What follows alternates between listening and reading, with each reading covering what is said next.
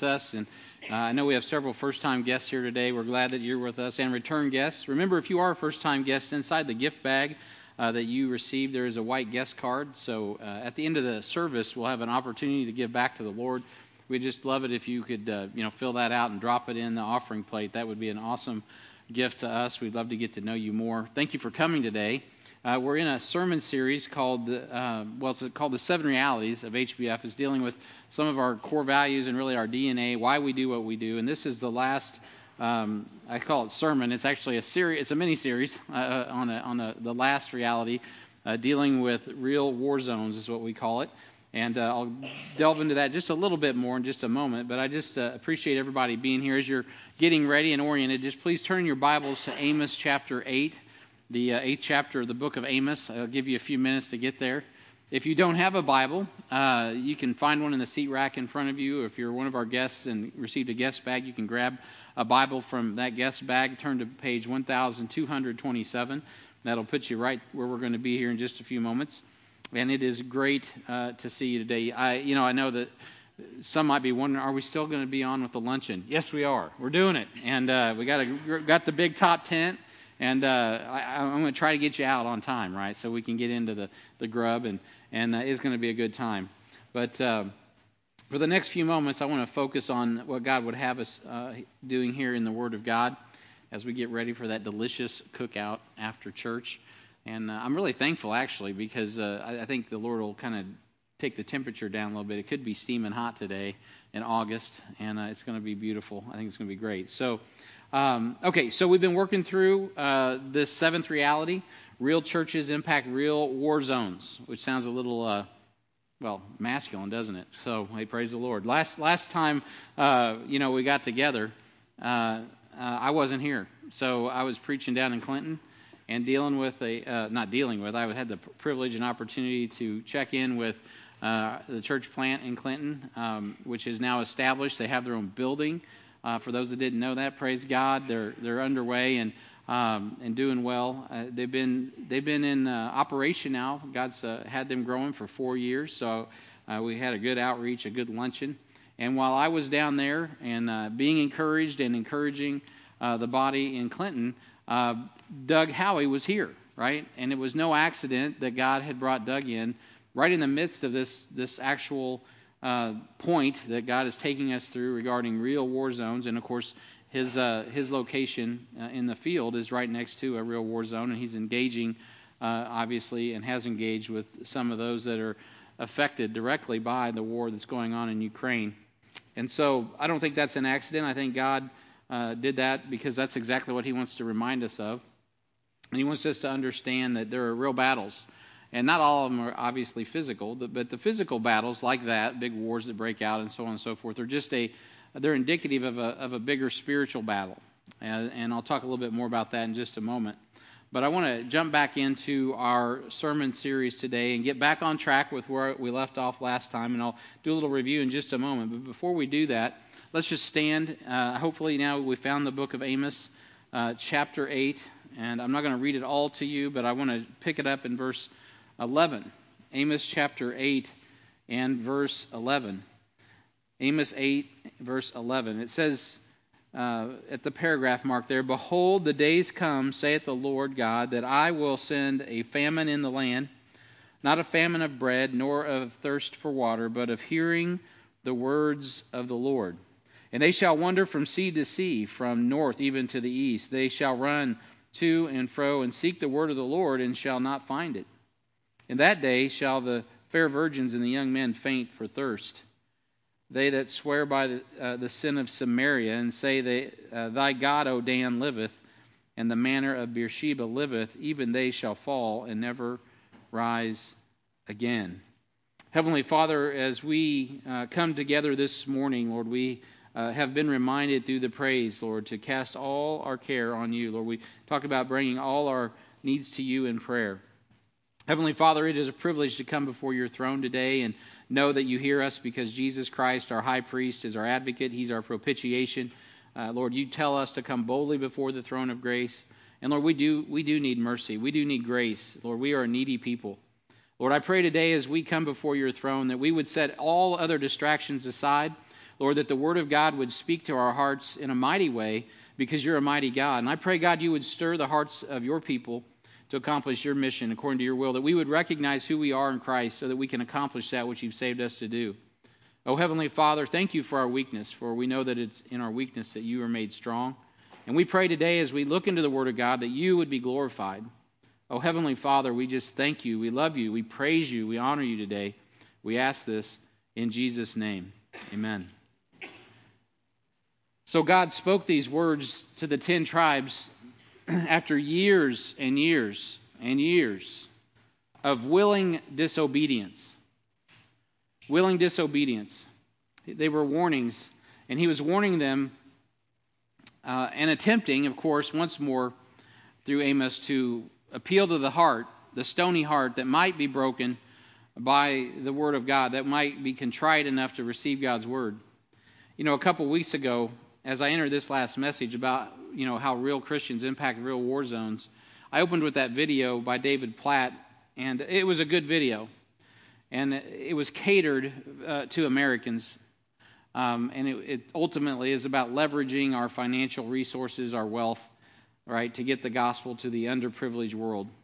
And there's nothing, I want to be careful here, there's nothing wrong at all with leveraging the financial blessings that God has given us to get the gospel to the uttermost. We actually should do that, and we are endeavoring to do that. So we should certainly utilize those financial blessings and get the gospel where it needs to go on time. But having said that, just kind of to balance this a little bit on the other side, laying a guilt trip on the body of Christ here in the U.S. is not actually going to do anything, significant to affect the change that God calls us to have in the world, because affluence is not the answer. Money is never the answer. It's ultimately the thing that people need the most is what we just read about in Amos, is the Word of God. It's the Word of God. And don't get me wrong, I'm not saying that we shouldn't help people that are starving and we shouldn't help people that need clean water. We should do all those things. Lost people can do those things too, right? But we can do one thing that others can't do, and that is bring the Word of life, right? We have the words of life. We are uniquely called, saved, sanctified, and sent to get the gospel where it needs to go on time. And because of that, we need to be about that business. In addition to all the other things that we can do in leveraging, the resources God gives us for the cause of Christ, Jesus didn't die on the cross just to save the underprivileged or the affluent. He came to save sinners. And that's where all men are common, right? Whether rich or poor, hungry or full, all men are sinners. And Jesus came to save sinners. And of course, as Paul said, whom I am chief, right? And so if you're born again, you've gotten in on that grace. And at the end of the day, men and women are either lost or they're either saved, right? There's no two ways around it. You're not getting saved. I've been hearing a lot. I just watched some, one of those I Am Second videos. Some dude who used to play for Journey, and I got to the end of it. I'm like, man, I'm afraid this fellow's still lost. I mean, he's still not saved. I'm worried about him. He's talking about God, talking about the Father in heaven, but I'm like, man, where's Jesus in this? Where is the Savior, right? And I don't mean that to knock what he said. I appreciate the guy. I really am sincerely like, man, God, I hope someone gets the gospel to this guy in time. Unless I'm reading that wrong, I'm not sure he's saved. And so I'm like, wow, it's tragic. We got to get the gospel where it needs to go. And today there's a lot of people trying to work their way to heaven, right? A lot of people that want to do good things, trying to merit favor with God to be saved. And there's no way to do that. Our best efforts, right? They fall short of the glory of God because God's standard is perfection. So the only way to have that relationship with Jesus Christ is through His Son, who has already taken care of the sin debt 2,000 years ago. And so we have to acknowledge that so that we can be saved. But once we get saved, and today I'm talking to the body of Christ, people who are born again, right? God brings us through this process. We've been looking at these realities, right, where we understand the need of others. We put others ahead of ourselves in short. And so those realities bring us to the place that we grow and we mature to the point that we're really willing, right, to give of ourselves as much as we can, like Jesus has saved us to do, to give of ourselves for the sake of others. That brings us to real leadership, and that brings us to real battles, and that brings a church to real war zones, because you have a small army of people who who are actually really ready to engage with the gospel. And by God's grace, that's who we are. That's why we're going through this series. We want to be those people.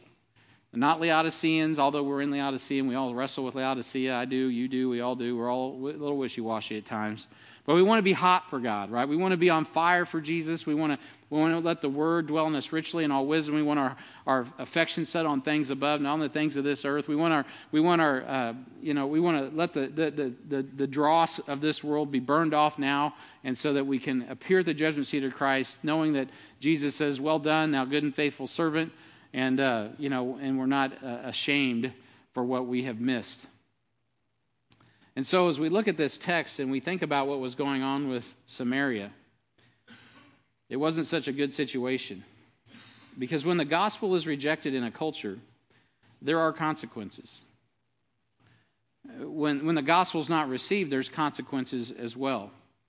When the gospel, when the gospel is rejected in a culture, those consequences can be dire.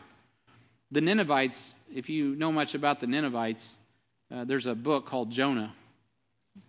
That was the seat of where the Assyrian Empire was, and the Ninevites were the enemies of Israel.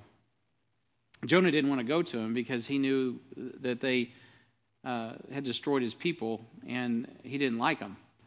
And so there was a season of reprieve as Jonah showed up, and I'm not going to re-preach the book of Jonah, but he was a reluctant missionary.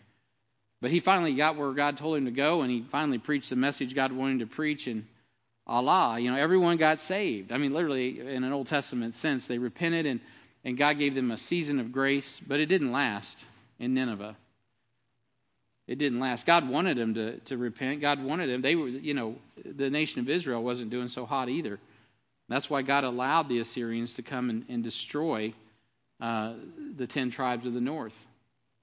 They almost destroyed all of Judah, but because of Hezekiah's faith in Isaiah the prophet and the promises of God's word, God preserved Judah and Jerusalem until, of course, Babylon came in. Assyria was overtaken by the Babylonians. And what we have is literal wars. We have Assyrians fighting Egyptians, and then Babylonians fighting Assyrians, and we have all this geopolitical turmoil. And the people of God are almost, in a geopolitical sense, they are so out of it. They're so caught up in paganism. They're so far away from the will of God that they don't even make a difference. Although, in the backstory, in retrospect, as we look at the Bible, we know that God was actually working to fulfill His plan for His people and ultimately for all people through His Son, the Lord Jesus Christ. So it's in all of this transition and spiritual power between geopolitical powers that we see the root issue. Ultimately was what? Well, it was obedience to God's word. Ultimately, that's what was going on. There was a consequence for not obeying the words of God. There was a consequence for not fulfilling the mission of God. See, God was clear in His preaching through the prophet Isaiah and Jeremiah and others who would come to the Jews and even the Gentiles and make light of God's word. But none of them really believed or took heed to the warnings of Scripture. I mean, there were prophets that were sent that boldly proclaimed, this is what's going to happen if you don't repent. And going back to the Civil War, as far back as Rehoboam and Jeroboam, and forgive me if you are not versed on the Old Testament history, so I'll try to make it as brief as I can, but there were two kings that rose after Solomon died, and there's a crisis at that time in observing the words of God, and it's clearly stated over and over again in the Bible, in the first 5 books, that you're not to have any other gods. You're not to worship, right?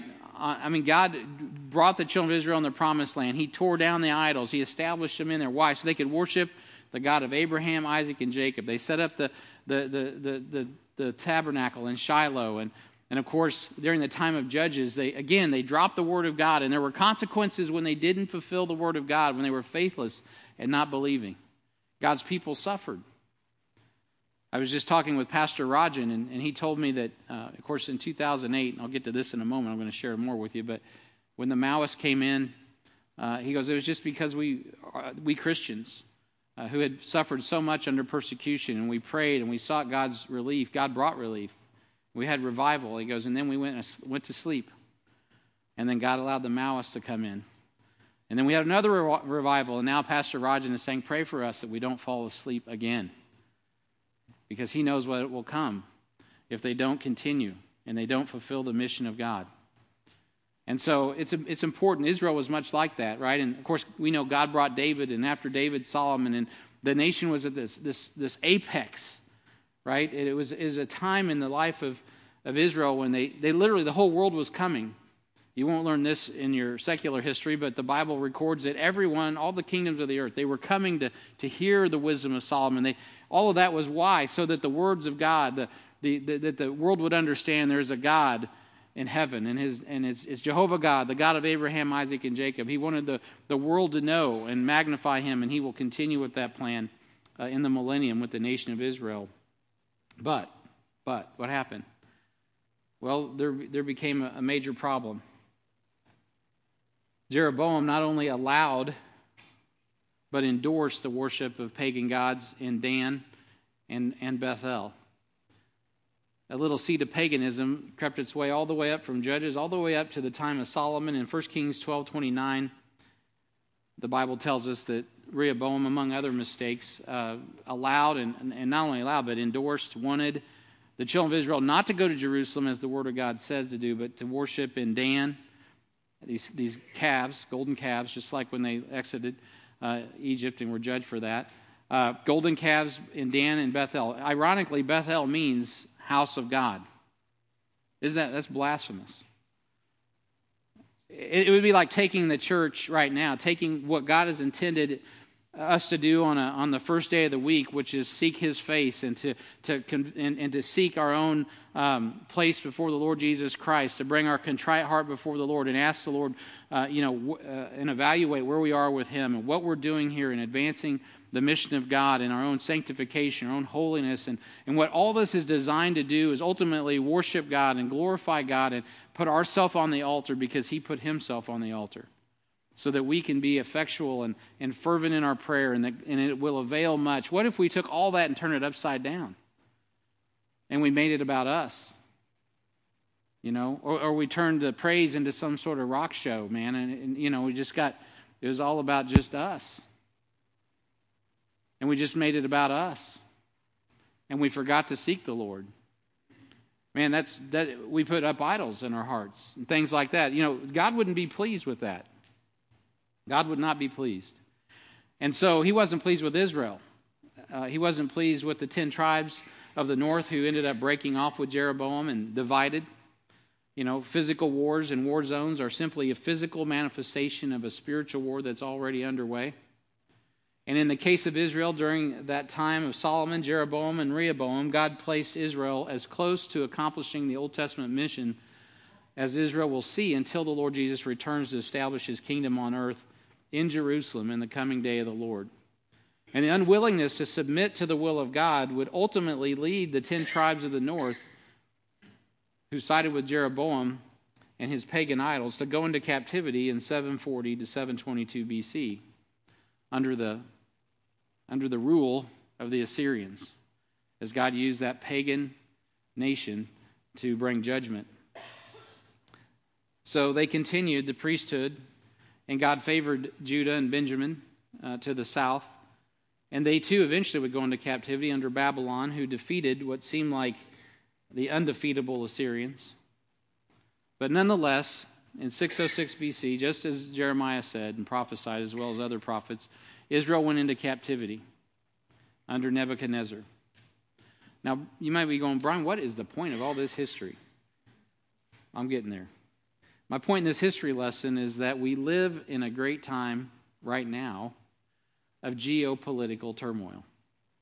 Now, we have been living under geopolitical turmoil, haven't we, for a long time. The First World War was supposed to end all wars. That didn't work. So then we had a Second World War. And then since then we've had more wars, and it's a great business, a great industry. And a lot of people get rich sending men to war. there are real battles that really ought to be fought, and many don't even understand what's really going on. And I'm not saying I understand everything, but I do know that really what's going on is God is positioning powers and people and all of that ultimately for a war that will come where he will end all wars. He really will come, and that's the second coming of Christ. And so there's a lot of things working out in real battles. I mean, I'm talking tangible, real bullets flying or persecution, whatever it may be, all over the planet. Some of which we don't even hear about. Places like Africa, the Middle East. What happened in Afghanistan? We forgot all about that. What happened to those Christians? You know, things just keep on rolling. But there's real battles. And I'm going to be careful here, guys. I'm not making geopolitical comments. This isn't a right or left discussion. We're looking at the Lord right now. He's the King. But God wasn't pleased. He wasn't pleased at all with what his people were doing. And based on God's prophetic timetable, you know what, Christians, we really need to wake up and be clothed with humility, anoint our eyes with eye salve, and really just take all of our chips, for you gamblers in the house, because I know none of you gamble. So take all of our chips and push them into the table and say, Jesus, listen, I'm in for you. That's it. That's it. That is the only viable place to put your chips. Right? Crypto is going to let you down. Housing market, you aren't going to be able to keep up with it. I'm just telling you guys, the only place to put your chips is with Jesus. It's the only place. The kingdom of God. And it behooves all of us then to know as much as we can about what God has said about the kingdom of God. It behooves all of us to know what God is doing in this world so we can engage it in a way that it makes a difference for all of eternity, but also what's coming up on us in the short order, right? Because it is desperate, not just overseas. It's desperate here. It's desperate everywhere because there's a famine in hearing the words of God. It wasn't like Israel didn't have access to God's words. That was not the problem. The issue was hearing the words of God, doing what the Word of God says. That is what we need to make sure we focus on in the church of God in the days in which we live. And specifically, I'm not responsible, by the way, for all the other churches in Harrisonville. I'm not responsible for the churches in the Living Faith Fellowship other than to love and encourage and edify. But I do have some responsibility there. But I'm not responsible for all the other churches except for this one at the judgment seat of Christ. And so I want to make sure we're squared away and we're fighting real battles and we're engaged where God wants us to be engaged. Because in the course of time, Israel discontinued fighting their enemies and expanding the inheritance of the 12 tribes. This is what happened so subtly. There was a day when they existed. They existed to deal with this buffer of enemies that was around them. It wasn't a buffer. They created a buffer under David. There was a war, a real battle that had to be engaged to get the mission going. David realized that going all the way back, and we've talked about that in our previous sermons, about how David recognized this is not God's will. This is not what God intended. So let's go out and do what God wants us to do by faith. Who cares about equipment? Who cares about all that? Let's go. It's like a church plant. You just charge hell with a squirt gun, trust in God to do something, and guess what? He does it. You're like, whoa. But what happened was, they accomplished that mission. And then God brought Solomon on the throne, and there was definitely not just peace, but a ring of peace. Picture the millennial reign of Christ. But the mission was to continue to go forward. And there was always going to be enemies because God promised that those enemies were left there. Why? So the next generation would learn how to war. Because having war is important in regard to understanding that there is a spiritual battle going on. You always have an adversary. As I've mentioned in previous messages, when you're born again, you are born into a war. You were in a war, maybe you didn't recognize it. And that's, for me, that's how I got saved. I finally realized, I'm losing the battle. I'm losing the war. I'm already lost. I didn't think there was any more grace left. And I thank God gave me more grace, and I got saved. Maybe you're here this morning, and that's where you're at. You're losing the war. It ain't a physical battle. It's a spiritual one. And you don't think God will receive you. He has no more grace left. He does have more grace. You don't have enough sin to out-sin His grace. But you do have to be willing to come to Him and receive the gift of eternal life.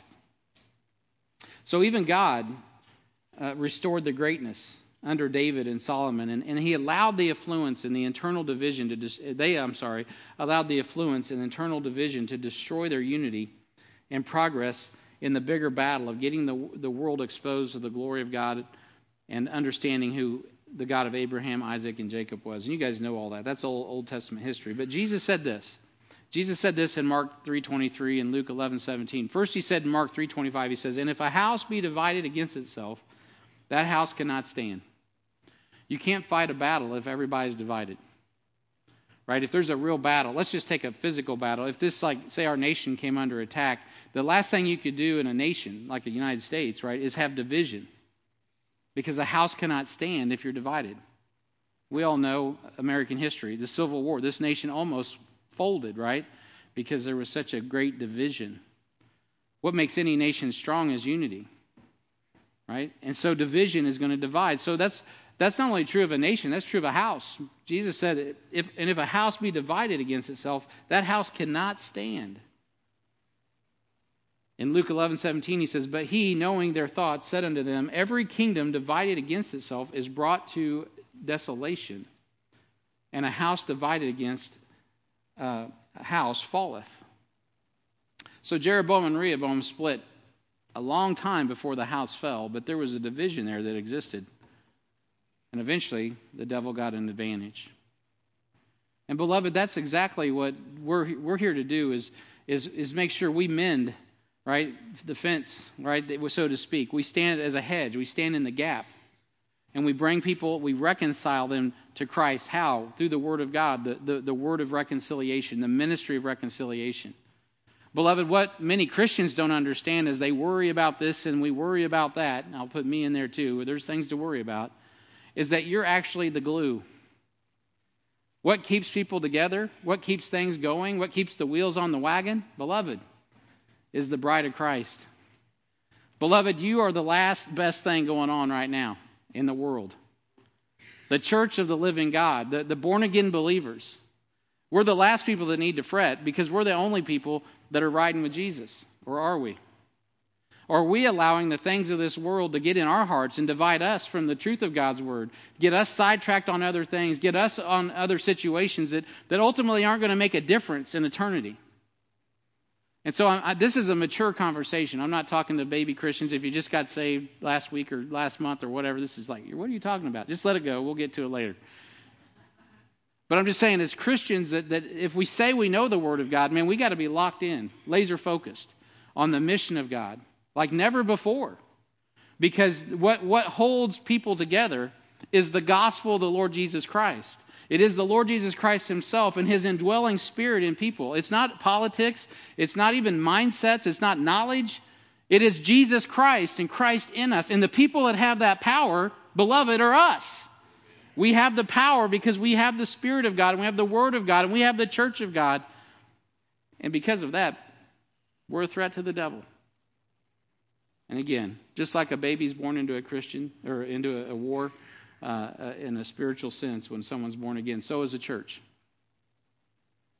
So disobeying and dismissing the Word of God has dire consequences on the people and the nations to which God has sent it. Division, schisms, and outright wars break out, and many never realize it's actually just the wheels set in motion by people who either rejected the words of God or never received the words of God. The priority is actually getting the words of God where they need to go. In Amos, the prophet is saying there's a famine that's coming, not of physical food, of hearing the words of God.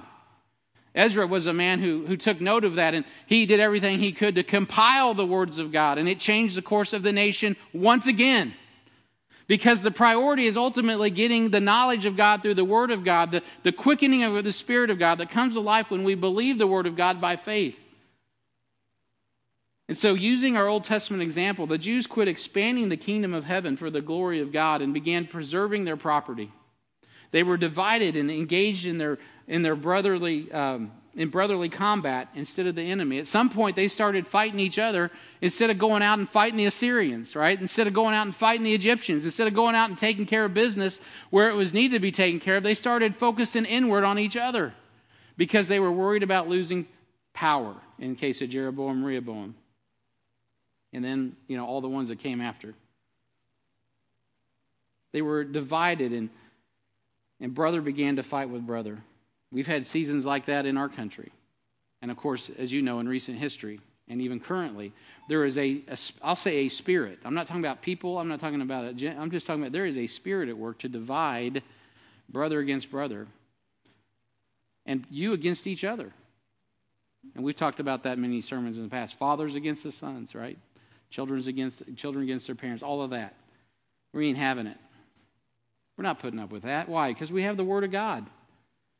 Assyria and Egypt fought it out first. Ancient Egypt fell victim to Assyria, just as God prophesied. Soon after Assyria ascended, Babylon rose up, and Nebuchadnezzar, right, that head of gold came, and man, he just took over. He just took over the Gentile world. Boom. And of course, after that, we get the prophecies of Daniel, and we can trace that Gentile power all the way to where it is today, to Rome. Next week when you come, I'll talk about the major cities of the earth. And interestingly enough, when you look at all the statistics and all the major cities of the world, all the moving and shaking, all the biggest cities, everything that's happening, 2 cities are missing in the list of everything I researched. Rome and Jerusalem. I'm like, wow, that's interesting. But I'll save that for next week. There's all kinds of activity going on all over the world. What's going on? God is repositioning things because He has a plan to redeem people.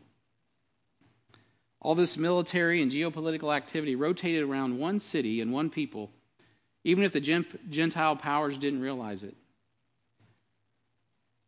And of course, that people was the nation of Israel, and that city was the city of Jerusalem. So to this day, the kingdom of heaven is being fought over, as Daniel prophesied, and it's self-evident in the course of history. And that's not the point of my message, so I'm not going to get too far afoot on that. But Matthew 11 and verse 12 says this, "And from the days of John the Baptist until now, the kingdom of heaven suffereth violence, and the violent take it by force." Now what's important is to rightly divide the Word of God and understand when I say the kingdom of heaven, in the King James Bible, that's uniquely different from the kingdom of God. The kingdom of heaven it deals with the covenant promise to Israel and even to Gentiles through Israel, and that has been on hold since the Jews rejected their Messiah. So right now we're focused on the kingdom of God. It's a spiritual kingdom. But beloved, the days are coming where God's going to put His attention back onto that promise of the kingdom of heaven. That's why you're seeing more and more violence, more and more activity. Things are ratcheting it up. Why? Because we're coming to the close of the church age. We know that. The Lord's coming soon. It shouldn't surprise us. It shouldn't shock us. We shouldn't be like, oh. Amy and I were just visiting yesterday about, when we first got saved 30 years ago. It's just hard to imagine. I remember I used to work 12-hour shifts doing maps for a cable company. And I'd sit in all night long, I'd do my 12-hour shift and I'd be drawing and what have you, listening to talk radio, and I'd listen to all this stuff. And I'm like, man, that could never happen in America. These guys are crazy. And now I'm like, whoa, I remember all that. I was the guy sitting there going, that could never happen. How are they going to do that? Of course, we had bag phones, not cell phones back then. It was just a different world now. Oh, all that's happening and more. It's above what I could even imagine. It's coming down the train's coming down the tracks. So what should we do? Well, we should do what we're supposed to do. We should use the influence that God's given us. We should love God's word. We should love people in such a way that the kingdom of heaven is the kingdom of God is manifest in such a way that it's a contrast to everything else that's going on. Because I tell you, the last stop's coming. Listen, beloved, the train is a moving, and we're trying to get everybody on board. It's coming. We got to get people into the kingdom of God, because what's coming for the kingdom of heaven is more violence. I'm just telling you. I'm just report the news. I don't make it. I didn't write it. I'm just reading it. So influential was the gospel in the first century that Paul and his disciples' preaching was noted for turning the world upside down. In Acts 17 and verse 6, the Bible says, "When they found them not, they drew Jason and certain brethren under the rulers of the city, crying, 'These have turned the world upside down, and come hither also.'" Beloved, would to God we would be so effectual with the gospel preaching that when we show up somewhere to preach the gospel, that people would think, man, these people are upsetting the apple cart. I mean, these people are like, they are not yielding to anything but what the Bible says. That's scary, I know. I can see it in your faces. Brian, that's pretty extreme. Beloved, what's extreme is the love of Christ. It's the love of Christ. We don't love people if we don't tell them the truth. We don't love people if we don't get the gospel where it needs to go on time. We don't love people if we don't risk our own comfort to see people out of the fire of hell. There's a reason Paul concludes Ephesians 6 with military and political imagery. We are indeed in a cosmic conflict, and we are certainly ambassadors for Christ. He is our king, and this is his kingdom. And we pray that every knee should bow and every knee would confess that Jesus Christ is Lord to the glory of God. So the title of the sermon, right, is Real Churches Are Impacting Real War Zones. And when I first preached this in 2006, man, we hadn't even been to India. We hadn't even gone to India yet. And so my buddy Doug Pearson, he graduated from the Institute.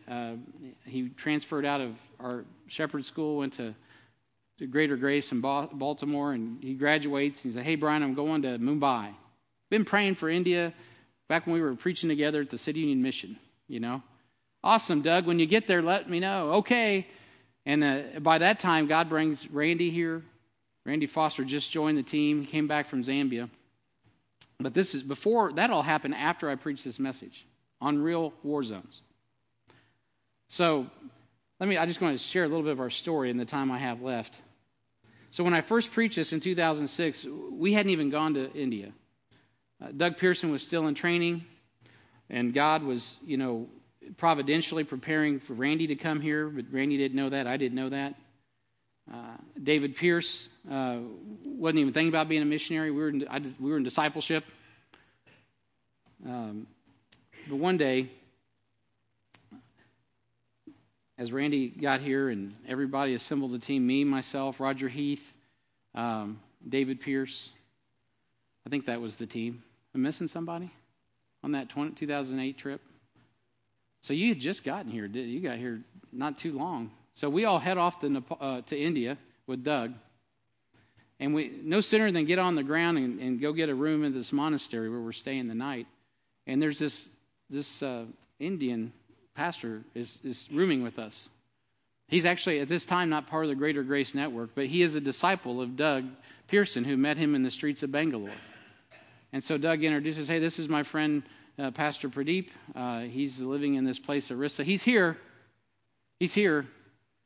because, well, the Hindus are persecuting the Orissan Christians and killing them, and they're all hiding in the jungles, and they need supplies. And so the church in Mumbai is giving them supplies. He's here to pick them up and take them back so they can eat and live and have clothing and all that as they hide out in the jungles. I mean, it's still a hot LZs. I mean, it's still going on at this time. And so I'm like, whoa, real battles. This is a real battle. This is good versus evil. This is light versus dark. It's clearly something that needs to be engaged. And so I just bookmarked that, got to meet Pradeep, and just started praying about it. Pradeep and I began to talk on email, and guess what did we talk about? What do you think we were chatting about? Discipleship. We started talking about discipleship.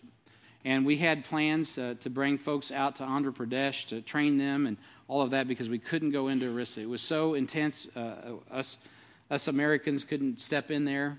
That would cause even greater problem. And so it was a real war zone. And I knew instantly that there was the devil was working hard and God was working hard, and that was a place that if God would have us, we should be invested.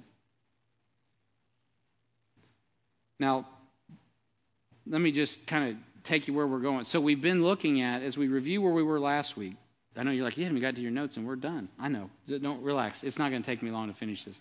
So HBF reality number 7, real churches impact real war zones. So each week we're stepping through this, right? Last time we got together, I talked to you about how how do we really impact real war zones? Well, we do that by discerning God's strategic mission. You got to have discernment, right? We got to know where God's working, and we want to get in on it. We can't be everywhere, so we got to go where God wants us to go. But it's not enough just to go where God wants you to go. Then you get in a battle. Yeah, count the cost before you go to war. And then you got to deploy, and that's what we're going to talk about a little bit today, deploy God's strategic messengers. And then next week we'll talk about depositing God's strategic message.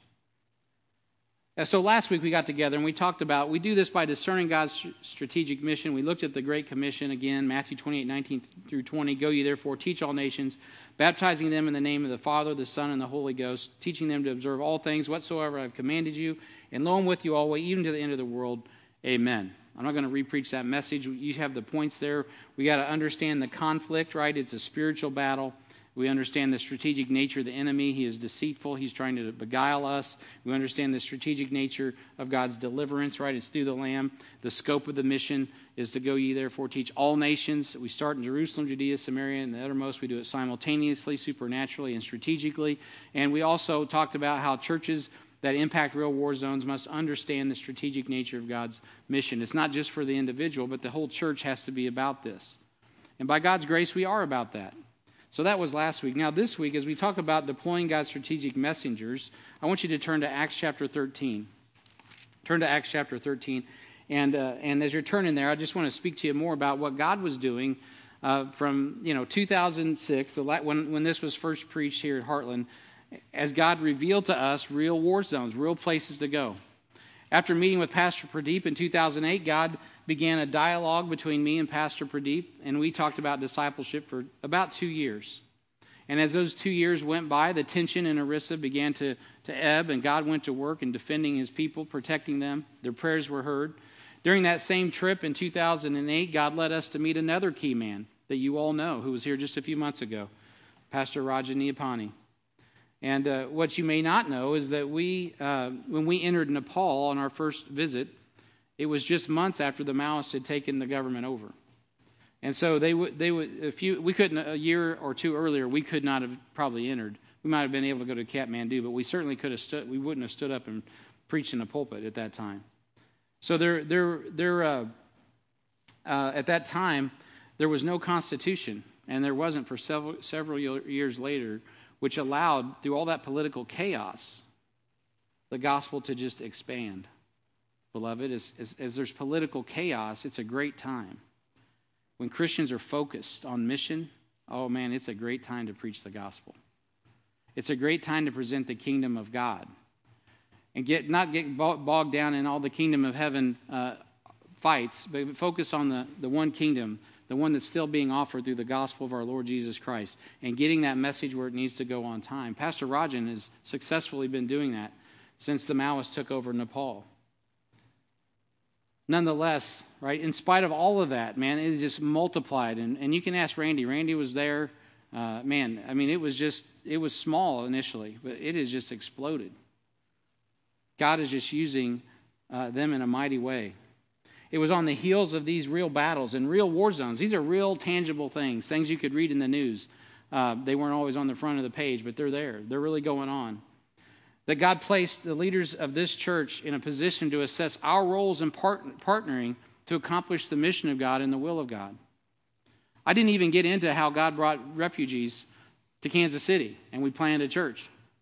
But all of that was about addressing real battles and understanding there was a spiritual war going on, and we need to get the gospel where it needed to go on time. So today, we're celebrating what God has done through the Word First Bible Publishing Ministry.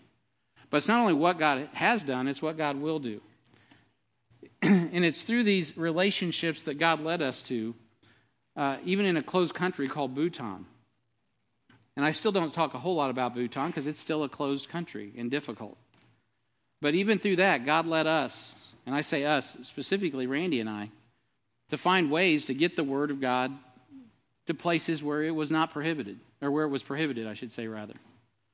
And so we're out in Colorado meeting with a man who was involved in a translation project, and just listening to his testimony of not having a language that was written, going and doing all kinds of odds through World War II, through all kinds of things. This man eventually got to the place where he developed a language, translated a Bible, brought it to his people, established the churches, and there it is to this day. I mean, unbelievable. And we left that meeting, and I remember going down the highway with Randy, and we're talking about this. Man, we're just like, when it comes to Bible publishing, we just got to put the Word first. This guy's crazy. He would just, like, by faith, put the Bibles together, mail them off to people in Russia.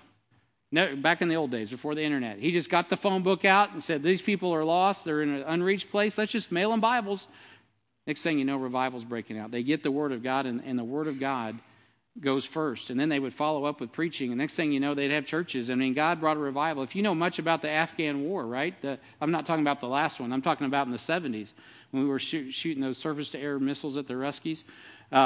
You know what? A lot of those guys were demoralized. But you know what was also happening?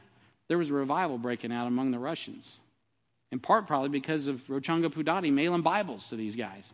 I mean, it was amazing what God was doing. And so we were, anyway, I'm getting off on stories, but on the way back down the road to the airport to come home, Randy and I, we look at each other and we're like, man, if the Bible, we got to call the Bible ministry Word first. Because we got to get the Word first. The Word has to be the priority. We got to get the Word where it needs to go. We were inspired. I was inspired. I don't want to speak for Randy. I was inspired. I think Randy was too. I was inspired by that guy. And it actually had us, but what prompted that, beloved, was real battles. We weren't just looking for something to do. We were involved in real battles. There were really people that were translating the Word of God in unreached places. I'm not talking about least reach, 2%. I'm talking unreached. Places where it's illegal, you go to jail if you have a Bible, even to this day. Oh, you can meet in your home, but just don't share the Bible with anybody else. That kind of environment. I'm going to skip some of this because I don't need to talk about it. But subsequently, we assembled our first Bibles. Now we're in 2010, and we take this trip. First Bible's off the press. I do the dumbest thing ever, right? In the middle of a conference, I leave. And but it was perfect. So our first Bibles get delivered to Bhutan. And that's where our first Bible is off the Word first. That was our first conference, I believe, wasn't it, Randy? I think so. 2010, 12 years ago. And so our first Bibles came off, and we went to Bhutan, got to meet with some key people, and planted the gospel seed there. And all of that is in vain, by the way, if we're not faithful to the Word of God right here where we are. Right here in the good old USA, right here in Cass County or Henry County or Jackson County or Bates County, wherever you're coming from, we got to be faithful right where we're at. And continue to train faithful men and women who rightly divide the Word of God and rightly apply it to their life so they can get the gospel where it needs to go on time. Now, I ask you to turn to Acts 13. So in Acts 13, what God is doing there is there's things that need to get accomplished. So God separates out key people to take the strategic message where it needs to go, and he uses a local church to do it. So in Acts 13:1, the Bible says, "Now there were in the church that was at Antioch certain prophets and teachers, Barnabas and Simeon, that was called Niger, and Lucius of Cyrene, and Manaen, which had been brought up under Herod the Tetrarch and Saul, and they ministered to the Lord and fasted. The Holy Ghost said, 'Separate me Barnabas and Saul for the work whereunto I have called them.'" God says, I got work for these key men. These are key messengers. I got to separate them out and send them. And when they had fasted and prayed, they laid their hands on them and they sent them away. You see, a healthy church that understands the mission of God will naturally reproduce ministers who can be dispatched to strategic war zones, spiritual or physical, so they can get the gospel where they need to go. Through the course of 2010 through 2019, HBF took numerous trips to India and Nepal to train pastors and leaders while planting 2 churches here in Missouri to reach out to our Jerusalem, Judea, Samaria, and the uttermost parts of the earth. That's all off of just focusing for a little bit of time many years ago on the reality that God wants us to have a global impact by taking the Word of God where it needs to go. So point A, strategic messengers are sent, beloved, from strategic local churches. Certainly God can use mega churches, but he doesn't have to use mega churches. He often uses the weak things to confound the wise. He often brings things to pass out of places that you would never expect. We don't go far past our salvation before we learn that there must be messengers to take the message of Christ. Romans 10:14 says, how then shall they call on him whom they have not believed? And how shall they believe on him whom they have not heard? And how shall they hear without a preacher? We got to have preachers. We can't let everybody else do the job. There has to be individuals and there has to be local churches that are committed to the mission to the point that people will put their life in this book and they will go wherever God calls us to go. I'm not talking just short-term missions. I mean, they will give their life for whatever it is that God wants them to do. You saw a man in the pulpit last week. That's what he's doing. He could come back here and have an easy ride. He says, no, I'm going where God has called me to go. And beloved, we see these examples. They come in and out of here. Why? Because God wants us to partner with these type of people, because these are people, when we hand them the Word of God, they're going to take it where it needs to go on time. God is using the local church in a mighty way because preachers got to preach. And they got to have Bibles, and the people that receive the message got to hear the message. They need to read the message. They need to receive it in their heart language. The church at Antioch was a church plant from Acts chapter 11. The church at Antioch was culturally diverse, both the church and the leadership. The church at Antioch was sensitive to the leading of God's Spirit. All of that was true. In Acts 13 and verse 2, it says, as they ministered to the Lord, their focus was on the Lord. They fasted, right? They denied themselves. They sought the Lord, and the Holy Ghost said, separate me, Barnabas and Saul. These were men that were proven men. For the work whereunto I have called them. And when they had fasted and prayed, they laid their hands on them and they sent them away. They didn't do this lightly. They understood this. They meant business. They weren't sending a whole team of 200 people. They were sending a couple key men, just like Jesus did, 2 by 2. And they're saying, listen, Lord, we're going to do this pattern the way you've called us to do it, just the way you showed us to do it. We're going to take these 2 men that you've showed us to send, and we're going to send them and see what happens. And of course, what happens is by the time you get over to the Thessalonica, they're saying these boys are turning the world upside down with this message of the gospel of the Lord Jesus Christ. They're so persuasive. Why? Because of their oratory skills? No. Because of their knowledge? No. And they had a lot of knowledge. It was because of the Spirit of the living God that dwelled upon them, and the reality that God was infusing them with His power, with His Spirit, with His Word to accomplish His mission in time. Beloved, you are here on time. For whatever reason, God has delivered you to this day, to this place, to this church, to get on a mission and go. Because time is short. I believe this with all my heart. I feel terrible that I personally feel like I am dropping the ball big time. I'm just being honest with you. I don't feel like we're doing what we need to do fully, like I'm the leader you need fully. I don't really feel like we're getting it done like I would love to see it get done. I'm just being honest with you. But the other side of that coin, for some reason, somehow, I still believe God can get it done. And I'm not saying you guys are the best in the world. But beloved, we gotta trust God in our IGO meetings. I was so refreshed. We went and visited with some friends yesterday, and on the way home, I'm talking to Sam and Elle, and Sam mainly. I'm like, hey son, we all got together when he was your age. And I was just thinking back, man. Richard wasn't saved. Kevin wasn't saved. Big Bill wasn't saved.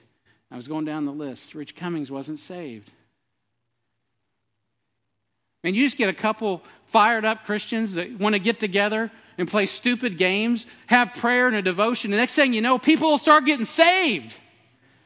I mean, it's amazing if you really believe the book, and you will not even understand what God's going to do with that. It's amazing. God does incredible things, beloved. And I want to just encourage you to believe what God can do. As I was preparing this message, I'm looking back, I'm like, look what God's done since the last time I preached this thing. Holy moly. I'm getting ready to show you some examples, but I'll get there in just a second. Let me get there. Point B. Strategic messengers are called to strategic ministries. It won't take long. Go to Acts chapter 9. Acts chapter 9 and verse 15.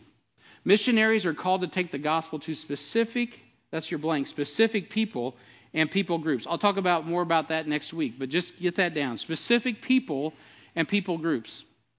I think broadly, I think in big picture, but ultimately you got to narrow it down. You got to say, listen, I'm going to invest my life, like we'll just use Doug since he was here last week, in this people group. I'm going to go to this nation, this people, this area, Transylvania. This is where I'm going to invest my life. In my life, God's called me to Cass County. This is where I'm at. This is where I'm investing my life in y'all. You know, at some point you got to just narrow it down and get to work. Missionaries do that. Missionaries are called to take the gospel to specific people and people groups. Point 2, Paul was called long before he was prepared. This is something I need to throw out to y'all. Paul was called long before he was prepared. Paul was called long before he was prepared. Now, you say, but he was a Hebrew of the Hebrews. I know he was, but he wasn't ready. That's not what qualified him. He needed time with Jesus in the desert. Acts 9:15. I'm not just saying this stuff. But the Lord said unto him, Paul, this is right after he got saved on the road to Damascus. Ananias is coming. This is what he's telling Ananias, because Ananias doesn't want to even talk to this guy because he's a persecutor of the church. And he says, but the Lord said unto him, go thy way, for he is a chosen vessel unto me to bear my name before the Gentiles and kings and children of Israel. For I will show him how great things he must suffer for my name's sake. Paul, he was still sitting there blind and wondering what was going on when that message was given to Ananias. And God's saying, hey, Ananias, chill, man. I got Paul.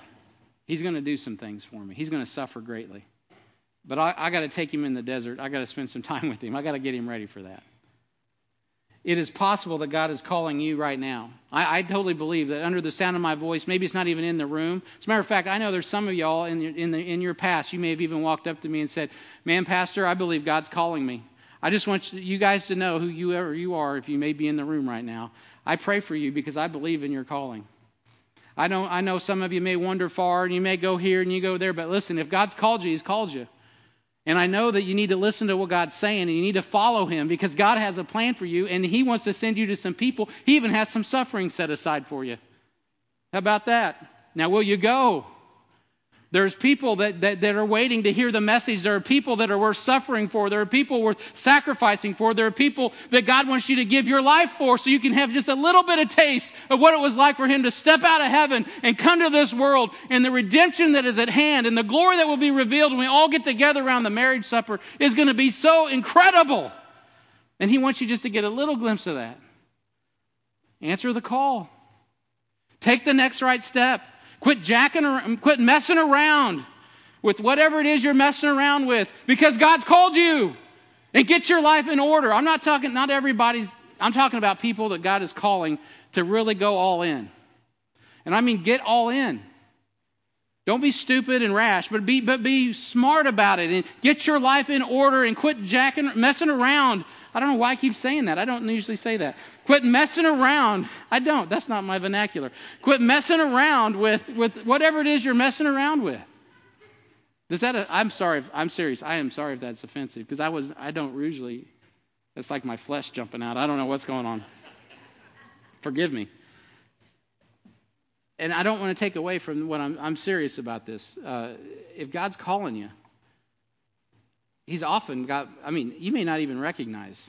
You know, but you may be afraid to tell people. You know, and you got to answer. Answer the call. Get prepared.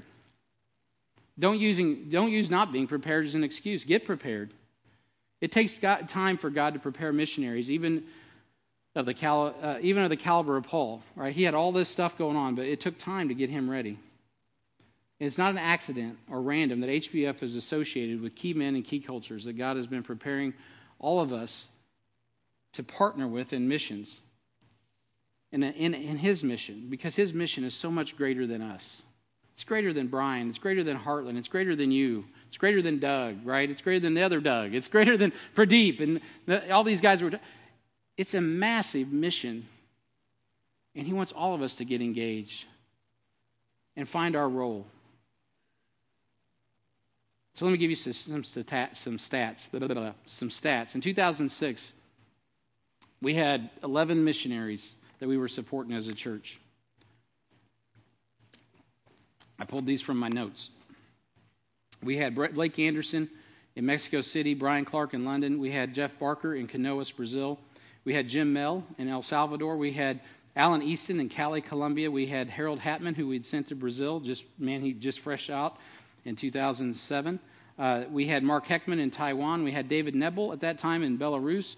Derek Thomas in Lithuania. And in the Middle East, we had met a man named Sam Strickland, and we were supporting him. And then there was this guy named Randy Foster. and Julie that were in Zambia. And in 2006, when I preached this message, that's what our missionary list looked like. Now, the list in 2022, I just was like, whoa. Flip that slide, please.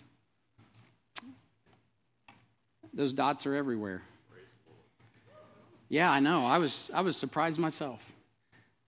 And of course, you can read the list. I'm not going to read through all of those, but one of the reasons why is because my list isn't in the same order as that one. But that is I had to separate it out. We have them in North America, South America. You know, I can start at the bottom. Cody Walker, Jeff Barker. We have Dominican Republic. By the way, Steve needs 6 people. We need at least, it'd be awesome to get 6 people, 4 to 6 people. Join Steve, like right away, please, after the service. If God's calling you to go to Dominican, tell Steve. He needs to know right now so he can get people booked to go on that trip, which is October, 1st of October. So we need to get that going ASAP. And so we got that. We got Oaxaca, Mexico. We've got here in the Midwest, of course, we're dealing with, we got Clinton, and I'm trying to remember up there. I got Clinton, and where else am I pointing at there? Harrisonville, Shiloh. Oh, that's where we support Shiloh, the pregnancy center. So that's just here on this hemisphere. And when you get over to the other side of the globe, I mean, that's a ton of key people and key places fighting real. And you'll notice some of those are real battles. I mean, like really real battles. And if they're not in a real battle, they're right next door to a place, and they're sending messengers, right? Key messengers, just strategic message with strategic message into these key places all over the world. India, right? Argentina, we've covered Argentina. We got Romania. We've got Davao City, Philippines. Now support India. There's Oaxaca. I covered that. That's on that side. There's Budapest, Hungary. San Domingo. We covered that. Braga, Kathmandu, Nepal. Verona, Italy. Vietnam, Ireland. Sierra Leone. I mean, beloved, God has us involved in a lot of places. In a small way, but still we're involved. There's veterans, wounded spirits. We're doing that as well. We're doing things here in the United States, as I mentioned. And on top of all of that, there's the Bible translation projects that are touching Albania. We're praying that Arion Vogli will continue to get the Albanian Bible translated, the Chichewa Bible translated, and then we just heard about a new project in the Tonga language in Zambia, Africa, that they're praying will get translated. These are people groups that don't have a reliable word in their language and need a Bible translated in their language. So God has us involved in all of that stuff right now. So things have changed a lot. And that's really what I want you to see, beloved. You're engaged in a real battle. If you're part of this church, God is using you. What you do is important. How you engage is important, because getting the gospel where it needs to go is what it's about. Not just here, but around the world. God has grown us in a significant way. And you can see how God has grown our vision and our partnerships and His mission. By God's grace, we'll get the job done of partnering with strategic messengers, right? And get that message where it needs to go. So let me close. And next week, we'll be in Acts chapter 16 and verse 9. And we'll continue to look deeper into how strategic messengers must take advantage of open doors. But today, as we pause here to reflect on how God has grown our partnerships to fulfill God's mission through training and sending and partnering with key men and key cultures, I want you to consider what God is doing right now. Right now. It's no accident that God brought Doug here last week and right in the middle of this message, as I mentioned earlier. And you know that he has been ministering to people coming from a real war zone. And by God's grace, we'll be taking a trip to Rajnab next year and aid in reaching the people in that region. But in less than a month, right here in this building, right where you're sitting, God will have us assembling 30,000 Ukrainian New Testaments in Philadelphia in partnership with Bearing Precious Seed. Where are those Bibles going? Ukraine, which is a real war zone. A real war zone. You say, well, Brian, what's next? I don't know what's next. I know that right now God wants us to get these Bibles in a real war zone for whatever reason. And I didn't time all this. God has. And we're getting ready to go eat some awesome food and see the Bible publishing and all of that, and we need to do that. And as you do all of that here in just a minute, just think about what we're thinking, what's really going on. Is God is using you, and He's using us, and He's using Very Precious Seed, and He's using a lot of believers to come together and impact real war zones. If the Lord tarries another 10 or 12 years, and I'm preaching back through this message again, this series, I'd be interested to see what comes of all this. But I can't tell you what comes. All I can tell you is that Jesus is coming. And we got to be after the business. So today many are justifiably concerned about famine and all of those things. And there's a lot of things to be concerned about. But the concerns that we have to be focused on, beloved, is the kingdom of God concerns while we have time to be focused on them. And that doesn't mean it's easy. It doesn't mean it won't require sacrifice. Beloved, we may have been dealing with so many of our brothers that have been sacrificing and dealing with difficulties just so we ourselves know how to deal with difficulties and stay on mission and multiply mightily under the most difficult of circumstances. We don't know what tomorrow will bring, but we do know that Jesus is coming. And we can rest in that. So as we await the return of the Lord to catch us away, we need to be intentional to advance toward the places and get the gospel where it needs to go. Because we don't want to be like Israel. We don't want to be like all divided up. We don't want to be all disunified. Beloved, we got to come together as one man. And when the Bible conference comes in a few weeks, we got to be all about the business of getting the word together. And then you know what? God's going to open doors for more mission trips. We need to get people to the DR. We need to get people to Oaxaca. We need to get people to Romania next year. We need to get people to we're going to Boston at the end of the month. We got to get people where they need to go so the message goes where it needs to be on time. So come back next week and look at the practical ways and the places we must pray about getting the strategic message to, as God puts in our stewardship the very words of God to be a part of getting His word in the hearts and the hands of people who need to hear it the most. So are you guys on board with this? Yeah, I can't even do this. I'm so fired up about it, I can't even preach it in one message. But I'm just telling you, guys, God's doing some awesome stuff. So let's stand together, and we're going to close this out in some prayer, and then we'll have a few announcements, and we'll get ready to go eat. Heavenly Father, we thank